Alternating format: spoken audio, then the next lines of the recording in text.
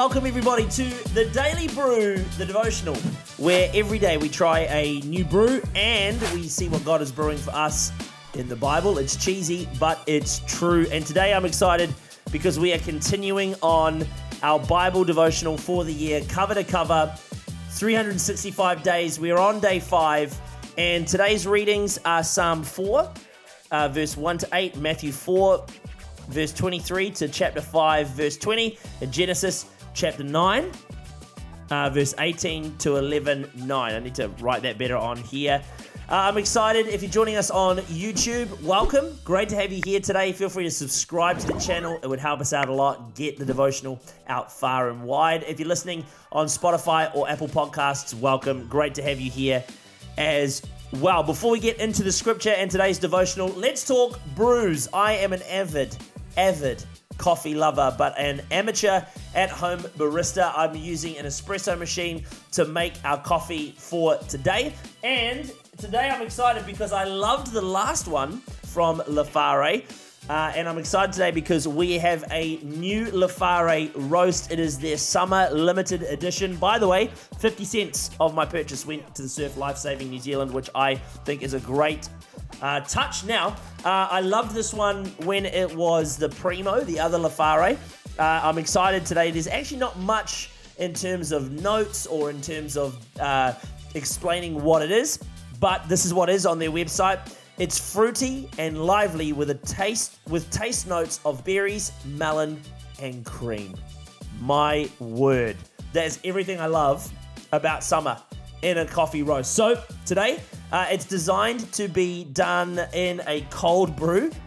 It's a bit risky for me. So what I've done is I've brewed it here in my cup and it's hot and I'm ready to go. All right, here we go. Let's taste this one today.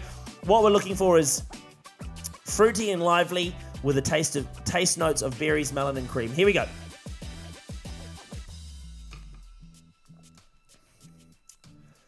Oh my word. Oh my word. That is so good. That's actually amazing. How do they do that? How do they get it so good? Wow. Wow, that's amazing. Lafare, you are top of the pops for me. This is a great roast. It's very fruity. You taste the berries, you taste the melon, you taste the cream. My word, that is good. That's a good brew. I've nailed that. As always, same ratios as before on my espresso. Whoo! That's lovely. All right, let's get started. That's enough of the brew. Let's get started into the Bible and get into our reading for today. Everyone loves good things. How good are good things? In fact, you could say that good things make life good. Whether it's new tech, good food, memories with good friends, the good things in life are so, well, good, aren't they? They're good. The best good things, come internally. Like if I was to ask you to write a list of good things in your life, your list, similar to mine just then, is probably going to be a bunch of external things, right? But in life, the best good things are often internal. The challenge for us as humans is we're so stimulated and we're so reliant on the things that are external for us. Often we get caught in the trap of relying on getting all the goods from our external life. Psalms today asks us this question: how long will you love delusions and seek false gods? See, often in life, we long for the things that we love. When we love things long enough, they can become false gods that we worship. And I'm not talking about bowing down and worshiping TV, technology, whatever it is.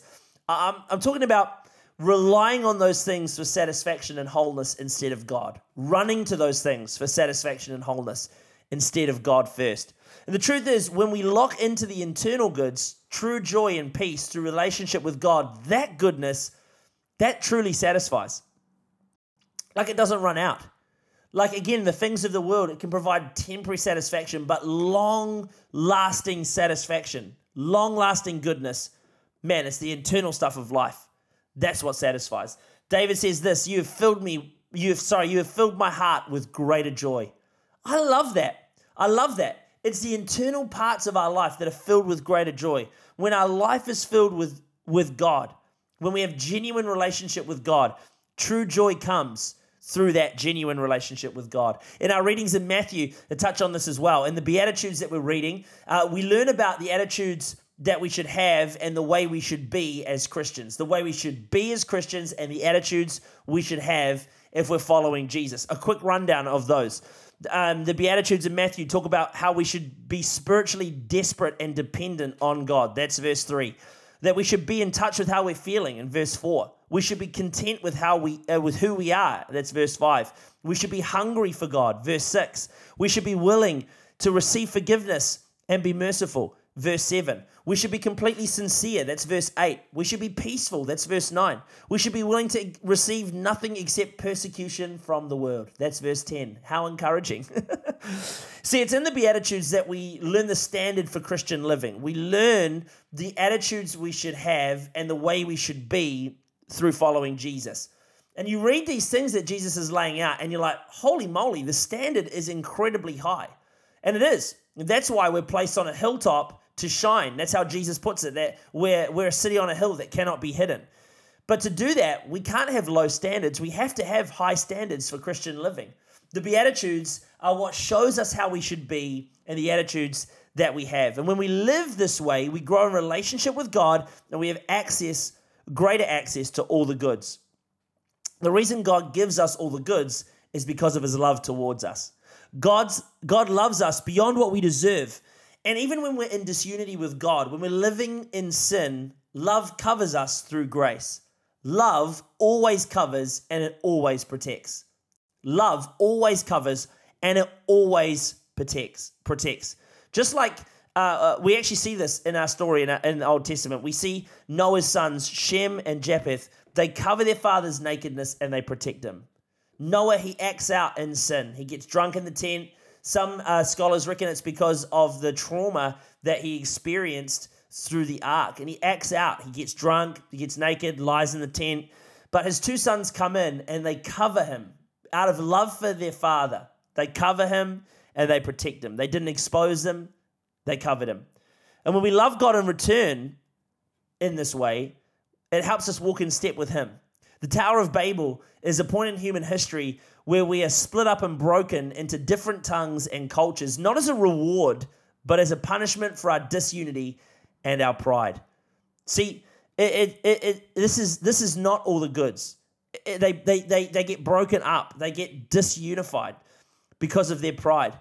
But on the day of Pentecost, and I love this, God is a God of reconciliation. Through the power of the Holy Spirit, on the day of Pentecost, we were able to truly be united again. In Acts 2:8, it tells us that each one of us, this is the testimony of people that were there, each one of us hears them in our native language. I mean, that's amazing. That's incredible. Through the power of the Holy Spirit, we're able to unify again and be one together. God allows us to be united with people and him through love and the empowerment of the Holy Spirit. Because it's through that love and unity we have access to all the good things God has for us. Verse of the day. Genesis 11:4, that's our verse of the day. This is what it says. Then they said, "Come, let us build ourselves a city with a tower that reaches the heavens so that we may make a name for ourselves. Otherwise, we will be scattered around the face of the whole earth." Here's the thought. Are we living our lives to build a name for ourselves or for God? See, these guys here in Genesis, when they built the tower, it wasn't about honoring the Lord. It wasn't about making him famous. It was about themselves. They said it twice. Come, let us build ourselves a city. Let's make a name for ourselves. Twice, these guys put themselves first.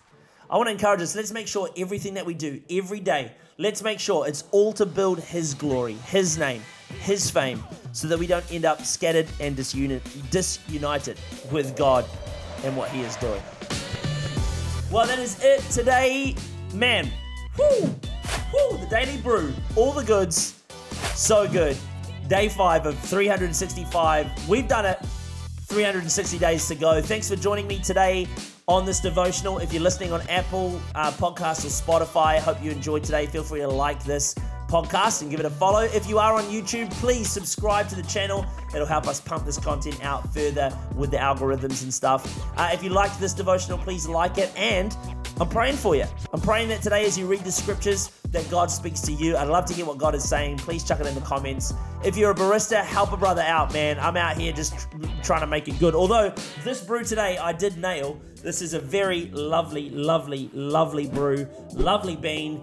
So you can check that out in supermarkets. What am I trying to say? I'm trying to wrap it up. I'm trying to wrap this thing up. Thanks so much for joining me today. I will see you tomorrow for day 6 on the Daily Brew. Like, subscribe, follow, share, and we'll see you very soon. Bye.